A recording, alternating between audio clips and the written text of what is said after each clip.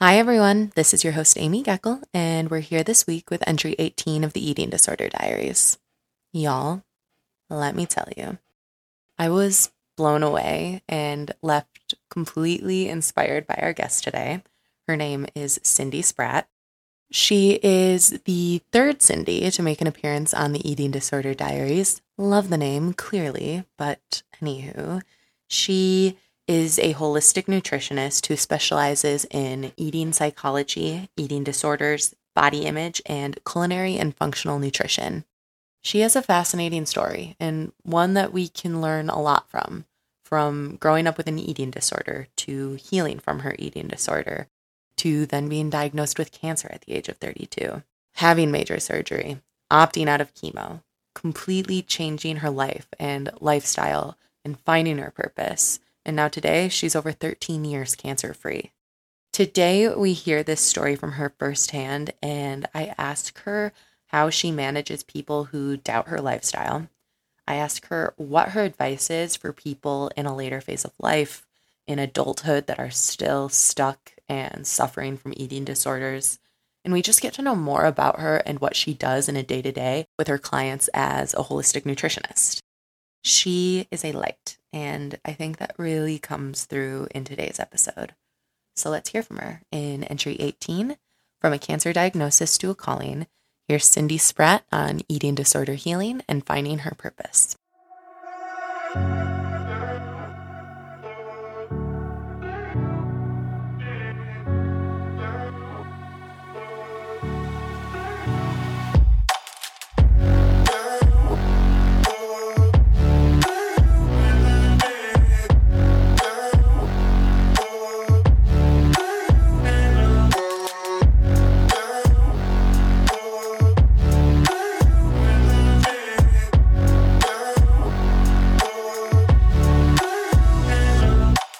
Cindy Spratt, welcome to the Eating Disorder Diaries. Thank you so much. I'm very happy that we were able to connect and I've been able to learn about you and about your story. But for those who are new to you, could you just summarize what is your story? My story, I guess, began at a really young age, probably my young teens, preteen years. I was a competitive gymnast for almost a decade. And then when I left gymnastics, body changes and just that early adolescent time of life led me down a road that really began with a lot of body criticism and all those things that happens, lack of self-esteem, lack of self-confidence, etc. And I kind of turned to controlling my food or lack of food. And that led me down a road of starting to binge and purge. And that lasted me many, many years. I mean, well into probably my late 20s, on and off, up and down as it goes. And then I kind of just grew up. I got pregnant, and that became a really big priority for me. And I think I was already edging my way out of the eating disorder at that time. And after my pregnancy, I actually ended up having a big cancer scare. I had a mass in my intestines that I had removed. And that led me kind of to a place of really evaluating my life and also the health of my body and the journey that I had with the eating disorder and how that may or may not have been connected to the cancer formation in my bowels. And then I started to heal. And I went down that path of getting a lot of support and also really learning myself, my husband and myself, really learning, and then starting down a new path with a career profession of holistic nutrition. And then, the short version is specializing in eating disorder recovery and being the help that I feel I really could have used when I was younger, and turning something that was really so difficult and devastating for me into something beautiful and powerful, and that I can share with the world from a genuine place. Hmm. Yeah, I was going to say that, it's never like one is thankful for cancer, but it does seem like your life completely changed after your cancer diagnosis. And you were already on it seems like you were already on the road to recovery before your cancer diagnosis, but you really, would you say, leveled it up once you were diagnosed and wanted to heal when you started changing your lifestyle after getting diagnosed with cancer and trying to heal yourself from the inside out. What was your aha moment in making you realize you're really onto something with the changes that you were making? There was lots of aha moments. And, when you have a really big surgery, an invasion on the body, you do a lot of lying around, and you do a lot of thinking and reflecting. And a big part of my recovery post surgery actually was to see a local healer here who is a Chinese medicine doctor and cranial sacral practitioner. And her and I worked together on healing the actual, physical invasion with regards to the surgery. But that healing really evoked a lot of emotion in me. And I would say, and I used to leave her sessions and just like bawl my eyes out in my car. I'd have to pull it over and stop on the highway and just like have a huge release. And that, I think that it happened a couple of times, but that was a really big, those were really big shifts for me. And I realized my body was holding on to such grief and such shame and embarrassment and loss and all of those big things that was stuck in my body. And she was helping me start to let it go. And the letting go really pushed me and enabled me to really start to create something different with my life, and to learn to love that story instead of feeling ashamed about it. And so I think, it was one of them anyway, that experience. That's incredible and very powerful. And you mentioned these themes of shame and really the shame being stuck in your body that I think is so prevalent in so many people who are suffering and haven't been able to get to the next level in their healing because they're just stuck. They literally have to work through things that are still stuck in their body. And I think in my own eating disorder recovery journey, it was not linear for me. And I've talked about this before that I would think I was okay, but I hadn't done really any internal work. And maybe I wouldn't have any behaviors for years. And then all of a sudden it would come back and I would have behaviors and I would be very alarmed, but I hadn't done any trauma work or really gone to therapy and committed to myself. And I still had a lot of pent up trauma stuck in my body that I used my eating disorder behaviors to numb. And I would find that particularly in stressful events in my life, the eating disorder would come back, whether a breakup or a move or something like that, just a lot of things happening in life. And I would use the eating disorder to cope. Did anything like that happen when you were diagnosed with cancer? Like, did you have such a scare that you were thinking, oh, I might have to go back to these behaviors to cope? Or where were you at in your healing journey at that point? You're listening to Entry 18 of the Eating Disorder Diaries with Amy Geckel featuring Cindy Spratt. Stay tuned for Cindy's answer, and we'll be back right after this break. On the outside, you have it all together. You're successful. You seem happy. But what your friends and family don't see is that you're living in the vicious cycle of bulimia. You know something needs to change. Your health depends on it, but you just don't know where to start. That's where Conquering Bulimia comes in. It's a one-of-a-kind online recovery course brought to you by certified eating disorder coaches Sarah Lee and Merritt Elizabeth.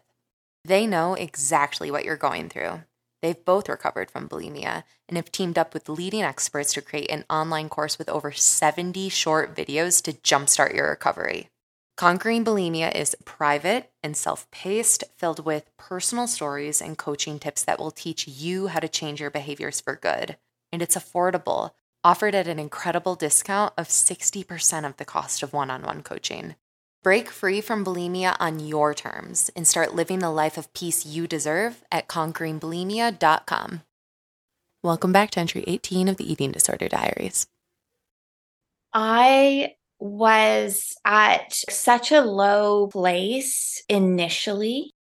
There was a lot of tears, and there was a lot of it's like that my world just really kind of crumbled apart, fell apart. And I actually didn't really turn to the eating disorder at that time, because I was instead so motivated to get myself up and out of that low that I just knew, I knew on such a visceral internal level that that was it. It was time, and I needed to create something that I could feel great about and do something meaningful with my life and not be held back and anchored to that eating disorder anymore. Did it not rear its head every now and again? For sure. I mean, I think, we're never totally away from it, and that's okay. But that kind of came, I think, during the ups and lows of, my climb out of the darkness, so to speak. But it never came back to the degree that it was before. I had just reached that place where I was done. That's really good to hear. I imagine because you were already on your healing journey before that point, you had learned more about yourself, learned more about how to heal. So it made it a little easier, although I know that you went through hell. So kudos to you for charging through. I'm so happy that you took this diagnosis and just everything in your environment as motivation to get better rather than slipping back into that space. And I want to really learn more about what changes you made after the cancer diagnosis and getting better, because it seems like you made so many significant lifestyle changes, from your diet to just the way you approached life. Can you tell me a little bit more about specific changes you made? Sure. Yeah, it definitely began with diet as I really started to do my nutrition training. It began with diet, and then it really kind of exploded into all aspects of our lives. So it began with diet, and then we really moved into eradicating our house of carcinogens. So I actually had the metal removed from my mouth. I had my belly button ring removed. We changed over all our plastics in our house to glass. We changed our mattress, as we learned, which can be really overwhelming. Just for someone to hear, they might be like, oh my God, that sounds like so much. But I was really just in it. And I was feeling like, okay, there's cancer causing ingredients everywhere. And what I can control is what's in my house and what we're eating. And so that was a big part of it. And then I returned to athleticism, which for me, and I don't think that that's the answer for everybody, but because I was a competitive gymnast, that was a really healing part for me. My body loves athletics, and I had spent a long time away from it. As you are in, just trying to stay thin, you're not necessarily, I think the journey is different for everyone, but not necessarily strength training and working on your endurance, etc. And so I returned to athleticism in a really loving way, which was important. And although I still run some races, and I began to run some races at the time, I learned quickly that I just wanted to cross the finish line. I didn't care about my time. I didn't care about placement. I just wanted the gratification of setting a goal and crossing the finish line. And so that was a big part. And then I started to dance as well, which was when I finished gymnastics. I I went into the dance program and I danced a lot as a kid. And a local woman here is running some adult classes. And I still do that now. It's been, I don't know how many years, 14 years or something. And that was really healing for me as well, to be able to be in a dance class, to be on a dance floor, looking at a gigantic mirror in a way where you're like, oh, this is kind of triggering and healing at the same time, because the trigger can help you kind of tap into your old business and be like, okay, I see you. I can feel it. I know that's happening. And yet I am a strong, powerful human with different goals. And like, I just want to move in a different direction. And that's more important to me, so that was also really big part of it. There was a lot of pieces, and I think building my business and my work in this field has also been and continues to be very therapeutic for me. Being able to do something where I can give back and feel really good about what I offer, that's also been a really big part. Mm-hmm. Yeah, you're leaning into your purpose, and you leaning into athleticism as well reminds me of something that helped me on my healing journey, because I've always relied on that to a certain extent as well. And I think I've been really loving with my body and my journey with working out. I actually just completed my second ever half marathon, which was fun. And I'm not too worried about my timing, but I do like to beat myself year over year. So far I did better this year, but I made it to the finish line. But I did want to circle back on the ways that you were able to start kind of eliminating carcinogens in your life, because I think that's really interesting. And for me, I want to be aware of it, but I'm also, like you said, it just seems like there's so much. Like, I'm pretty sure like every single product in my house, I can look at it and pinpoint something that's a carcinogen, even things I'm putting on my skin or eating or whatever it is. And I do like to eat really healthy, but it's a lot. And I commend you for being able to do that. And that's something that I want to start to get better at. I also feel like it's so incredible that you were actually able to heal from cancer without undergoing chemo. Yeah, I mean, I had surgery. So the cancer was removed from my body. So, did I conquer cancer? I don't know. I don't know if you can say that. Right. But chemotherapy was strongly recommended. And I turned that down post-surgery. That's amazing, because it seems like you were able to just completely change your health by making these changes at that point. And I've got to imagine there are people who are just doubters with, I'm going to continue to use whatever products I use. I'm going to do what the doctors tell me to do with undergoing chemo. What do you have to say to doubters that I'm sure you've experienced in your life? I mean, I think it's important that everybody have their own individual journey and choose a path that feels like it aligns with their belief systems. For me, it didn't make sense to do the chemotherapy because as far as we knew, the cancer had been removed from the body. And, the doctors say, well, it could come back. And by doing a round of cancer, a couple of rounds of chemotherapy, you increase your chances of having it not recur. But it just, because I was studying so vigilantly during that time, it just didn't make sense to me. What made more sense to me and aligned more with who I am and the direction I wanted to go in my life, and also being 32 and having, a toddler at home, I decided, and it took some time for me to kind of let go of the anxiety around it, but I decided to take that route instead, because I felt like if I live my life every single day in a way that doesn't really allow cancer cells to grow in my body, I feel like that's much more powerful than poisoning it and wiping out the immune system and basically taking away all its vitality in order to build back up. So for me, it just made a lot more sense. And it doesn't mean that it has to make sense for everybody. It's not necessarily the right choice for everybody. And everybody has a different relationship with the medical system. And I totally respect that.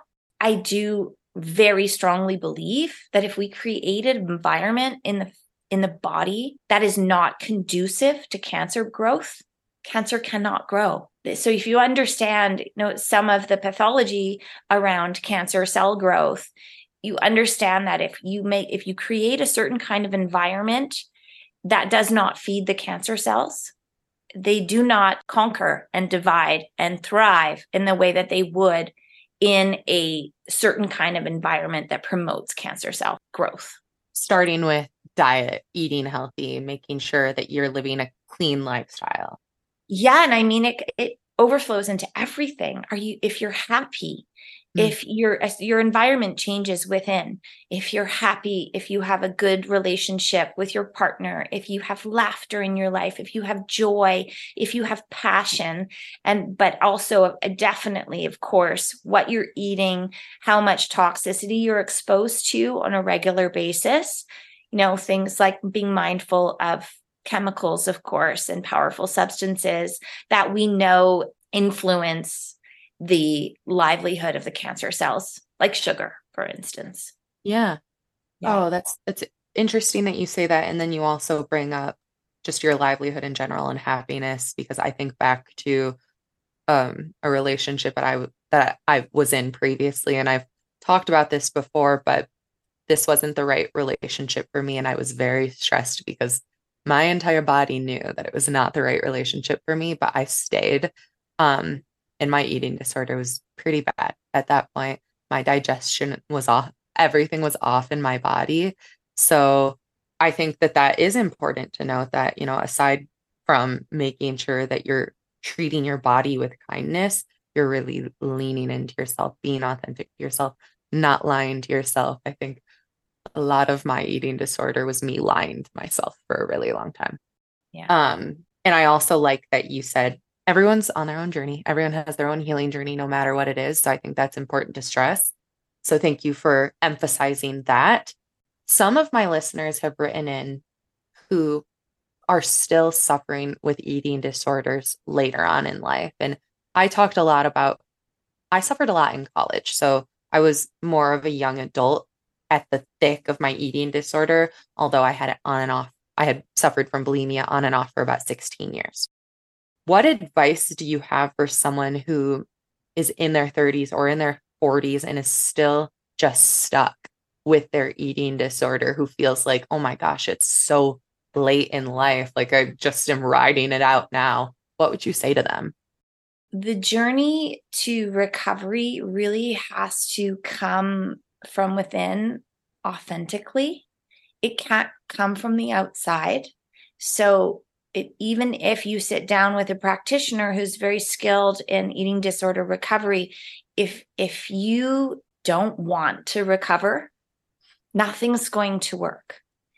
And so the most important part is to tap in to your deep self and figure out what your priorities are, where you want to go with your life, and really start figuring out who you are, because we lose ourselves to the eating disorder. Whether you're at a young child, it's more prevalent as a young child because we don't know who we are yet. When we're older, we have a better sense for who we are. But when the eating disorder is taking up so much space in our lives, we have a tendency to really lose ourselves to that eating disorder, and we forget who we are. And part of finding our way to recovery is starting to remember who we really are. What I'll ask my clients this all the time, like, what lights you up? Like, what makes you just like want to jump and yell and makes your skin tingle? Like, what are those things? Oh, well, it's music, or it's this, or it's that. And usually those clients are not doing those things. And so if you're stuck still in the hold of an eating disorder, a great place to start is not actually with the eating disorder itself or with food. It's more of figuring out who you are, what you really want in life. What are the things that make you tick? What are the things that make you unique, beautiful, radiant? And start tapping into those, because once we start creating more space for the things that that fill us up and make us feel awesome, we actually start naturally squeezing out the eating disorder. And so learning about food and, tapping into all of those things, and using techniques and tools is really important as well. But I feel as though this approach I see work all the time, because there's just no room for an eating disorder if you are living to a great capacity. I don't want to say your best life, because I don't really necessarily love that term, but living to what your heart's content, what your soul wants, right? There's just not a lot of room for an eating disorder anymore. And it's important, again, it is important to learn, how to cope and use the strategies and learn about good food and all of that is important as well. But that is a really great place to start, especially for people who are really scared and overwhelmed and they've been locked into it for so long. I feel like that is a nice kind of new way to maybe come at it.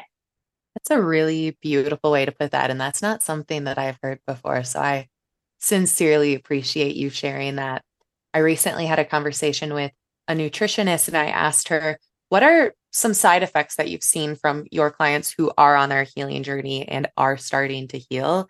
And something that stood out to me that she said was different parts of your personality start to shine through that you didn't meet before. Because like you said, we lose ourselves to the eating disorders and we aren't our true authentic selves at that point. So I love that you're emphasizing by leaning into what you're passionate about, you can really start to heal from the ground up. And it took me a long time to really lean into what I loved, but I always think I had something in the back of my head telling me to help people with eating disorders, but I would ignore it because I had no idea what to do. Working in corporate America, whatever. So I would be stuck on, what am I passionate about? I don't know. I don't know. I would ignore anything in the back of my head telling me help people with eating disorders because I don't know what to do with that. And so since finally leaning into the podcast, it's been really special. And I do think I've, in my healing journey, met totally other sides of myself as well. How do you suggest that your clients do lean in to find their passion if they're kind of stuck like me? Or do you find that most people, like you mentioned the example of music, most people kind of know what their passions are? Yeah, I don't know if I would say most people. I would say some do, and some need a little help because they've either forgotten or they've just stepped so far away from it, or like you say, maybe they don't even know what it is yet.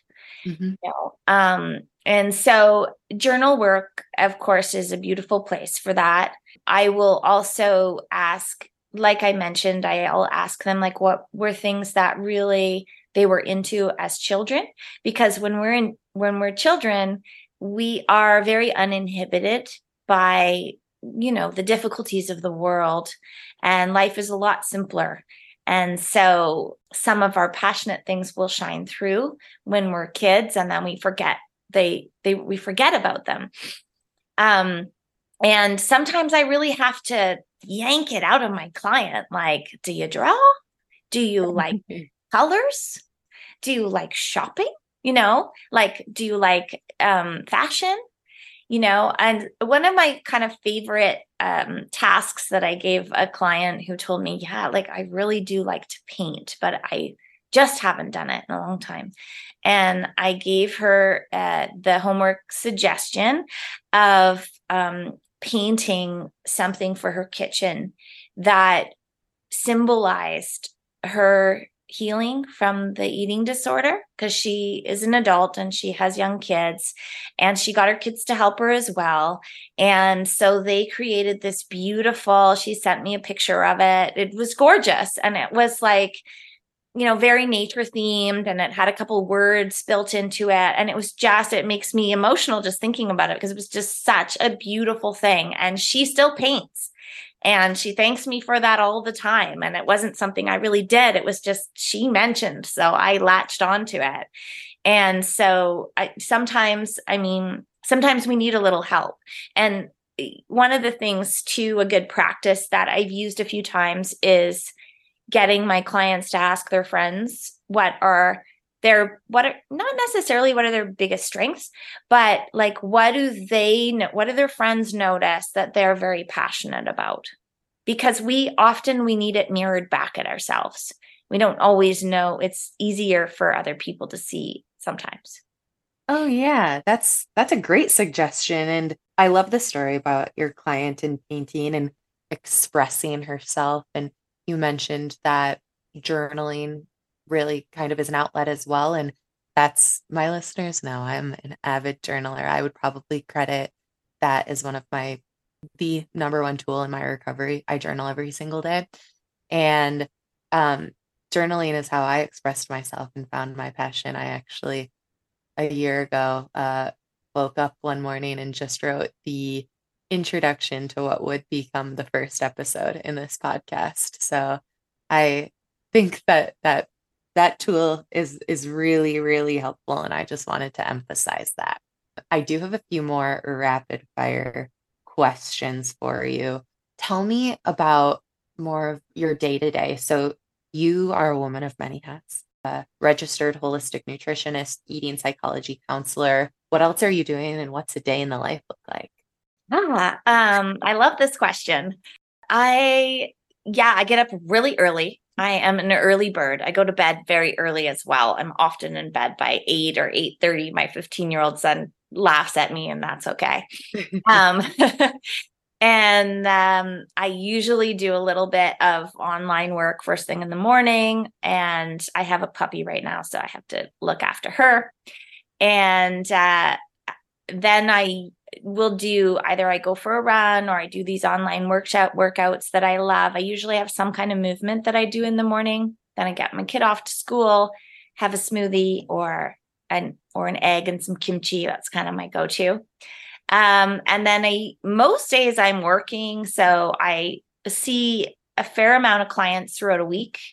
I usually am working on some kind of a side project as well. So I host regular retreats. I offer online programs. I offer in-person workshops. So there's usually some other work that's infiltrating what I'm doing with my work hours and doing a lot of my own marketing, which is a big one, and managing Job the in website, itself. all of that stuff, like so much. But I do work predominantly from home. So then usually I break for lunch. I walk my dogs usually for an hour or something in the middle of the day, which I absolutely find I need. If I miss it, I really, it just changes my whole day. And then I work again for a few more hours and collect my kid 3 or 4 o'clock. And sometimes I have evening clients, and oftentimes I also go to dance classes in the evenings. I also teach a dance class. So one night a week I do that as well. And then we have dinner together. Almost always we're having dinner together. And then I like to read my novel and sometimes walk the dogs again or hang out with my husband. And like I said, I'm in bed with my novel early every night. That's just my jam. That's how I like things. That sounds like honestly an ideal day to me. And also, I'm an early bird as well. So anytime I'm in bed by 8, something is a good night for me. Yeah. But you're seeing clients, right? So what type of clients are you seeing? What's an ideal candidate for a client that would see you? Yeah, I work with clients of all kinds, which I actually really love. And so currently I have a handful of clients that I'm working with on either recovering from eating disorders or dysfunctional eating tendencies, and people who just are looking for, some guidance to develop good habits around food. So I generally have a lot of clients in that area, either like deep in an eating disorder or in the adult realm, just looking to kind of really pull out of it completely. And then I work with clients on digestive disorders or digestive health, hormone health, rebalancing. Sometimes I work with cancer recovery clients or autoimmune conditions. So it's kind of a variety. Even though I've sort of specialized in dysfunctional eating, I also, again, like wear a lot of hats. And I find that I like that. It keeps me well educated in the field of nutrition if I have a diversity of different clients that I'm working with, and it keeps my job really interesting. What's an ideal day of eating look like for you? I know you mentioned an egg and kimchi or smoothie, which sounds delicious. What about like lunch and dinner? It seems like you're cooking from home a lot. So for people who are maybe in a rut with cooking, what's some inspiration? Oh, I love this question. I have a very diversified diet. I like it that way because I want to keep my system on its toes. And also, I know that, the rainbow foods, like the more diversity we have in the diet, the more nutrients you're actually going to be bringing in. But some of my favorite things, yeah, I love a smoothie in the morning, but I also really love a warm egg sometimes on arugula, and I eat lots of fermented foods. I'm trying to keep my digestive system happy. And also I've had a surgery, so it's a sensitive system. So I need to keep, giving it all the good things all the time.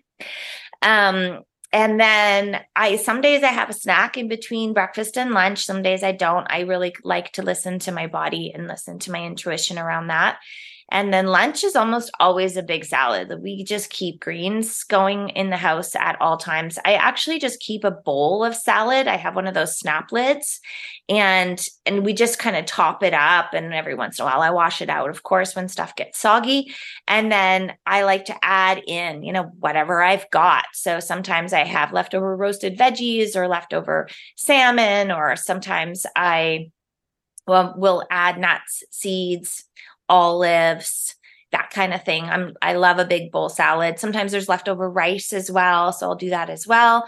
And sometimes I'll have soup at lunch too, especially on a cold day, or if I just have it. So that's a good one. And dinners, yeah, we just love all kinds of things for dinners. I am, now that we're moving into later fall, more winter weather, I definitely really love a good curry or a curried style soup or stew. I eat predominantly vegan, like a lot of lentils and beans and tofu and things like that, because it just makes my body feel very good, and heavy on the veggies. And I'm also a really big fan of the one pot, throw it all in, add a lot of delicious flavor, lots of garlic, lots of ginger, lots of onions, and coconut milk, that kind of business. That's probably one of my favorite things that I go to, especially this time of year. And also those kinds of meals, they carry on. They carry forward. And so I talk to my clients about that all the time, because people get jammed up in the kitchen. They're like, I don't want to be in the kitchen all the time, and I'm tired of the stuff that I'm making. So the more you can spend a little extra time one night making something larger, the more you make the rest of your week a little bit easier. So I'm a big fan of that too. Oh, we've been into the one pot meals so much this season. Right now it's chili season over here for us. So we have chili in every single Tupperware in our fridge right now, but we're loving the non-mess meals. I just made chicken noodle soup for myself, and it's hitting the spot lately. And, we're approaching colder weather too, even though this week in Denver, it's all 80 degrees, which is throwing me off, but that's okay. So, okay, love that. And also, I'm just now craving a tofu curry. I am going to need that in my life very soon.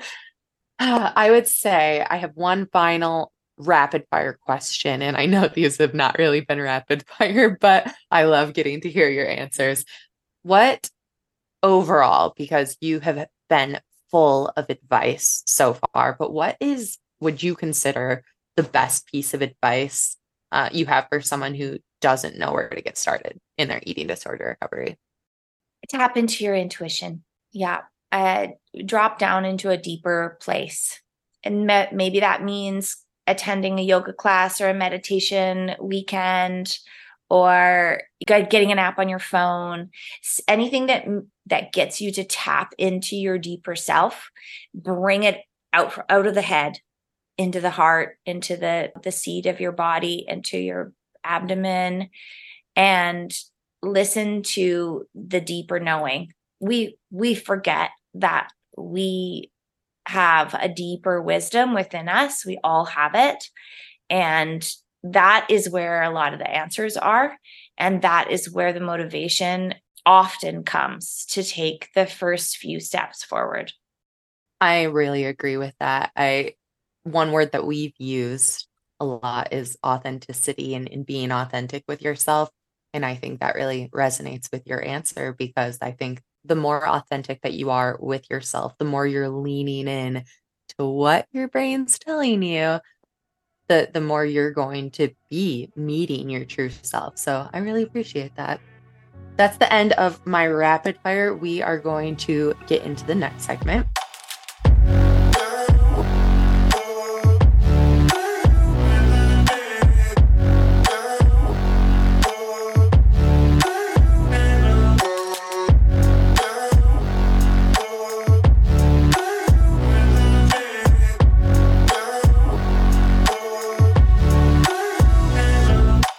For segment number 2, this is a short final segment. I ask the same questions each episode, or I answer them myself if it's a solo episode. But essentially, the 2 questions are, we'll start with recommendations. I love this question because it just gives me a chance to know what everyone I'm talking to is loving, whether it's a book you're reading. It seems like you're reading almost every night, which is amazing. Or a song you're listening to, a podcast you like, anything that you love in life. It doesn't have to do with eating disorder recovery, but a lot of the times I notice that it does, just because that's what we're talking about. So what types of recommendations do you have? I love the messages of Brené Brown. Love her. Her teachings really align with the work that I do. And I return back to her books time and time again to help my clients, but also as recommendations for my clients. The Gifts of Imperfection, beautiful book. That's one of the ones I love the most. Dare to, what's that one? Dare to Lead. Lead. Yeah, there's a few. And I love her stuff. And I don't feel like you necessarily have to read it cover to cover. You can kind of pick your way through it and just find a sentence or two and just let it land, bring it into your heart, figure out where that works for you. You know, another thing that I really love that's like kind of a bit hippie, but I also really love it are self-expansion cards, like decks that are, you flip a card and it tells you something, leads you in a way of self-love or in a way of self-reflection. So I really like those as well. And I like to offer that people bring those to their journal so they can, have a deck ongoing at all times and then just kind of open it up wherever they feel, look at the card for the day and apply it to their day and or write about it in their journal and see where that lands with them. So that's a great one as well.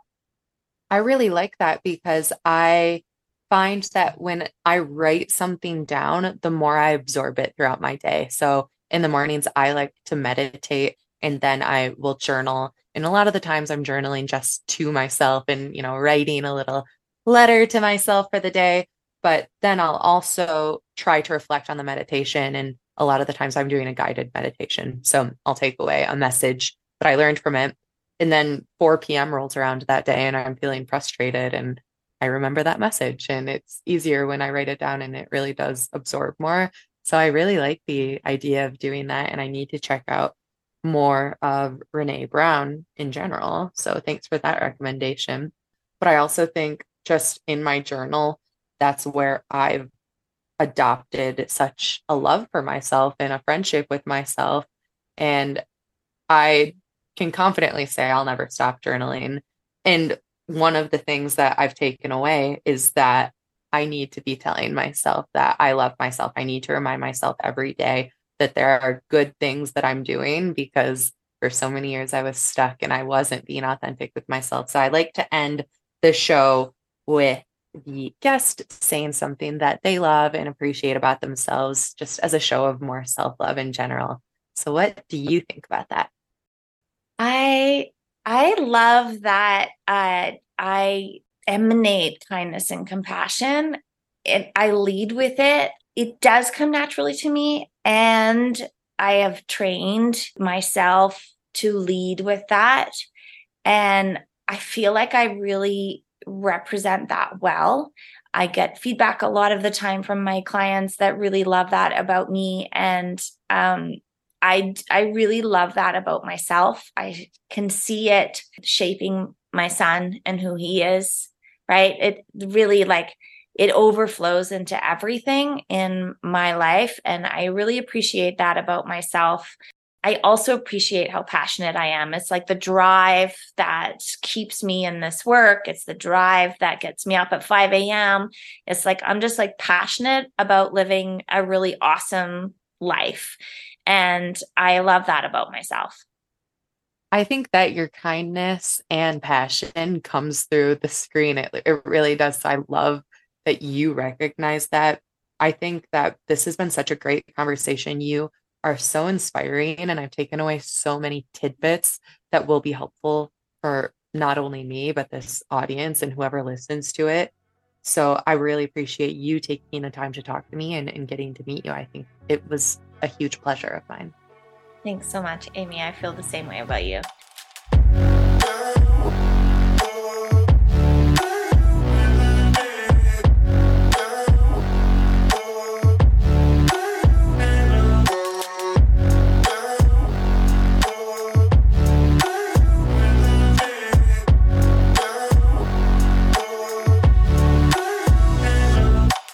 Listening back to and editing this episode made me appreciate Cindy even more than when we initially talked.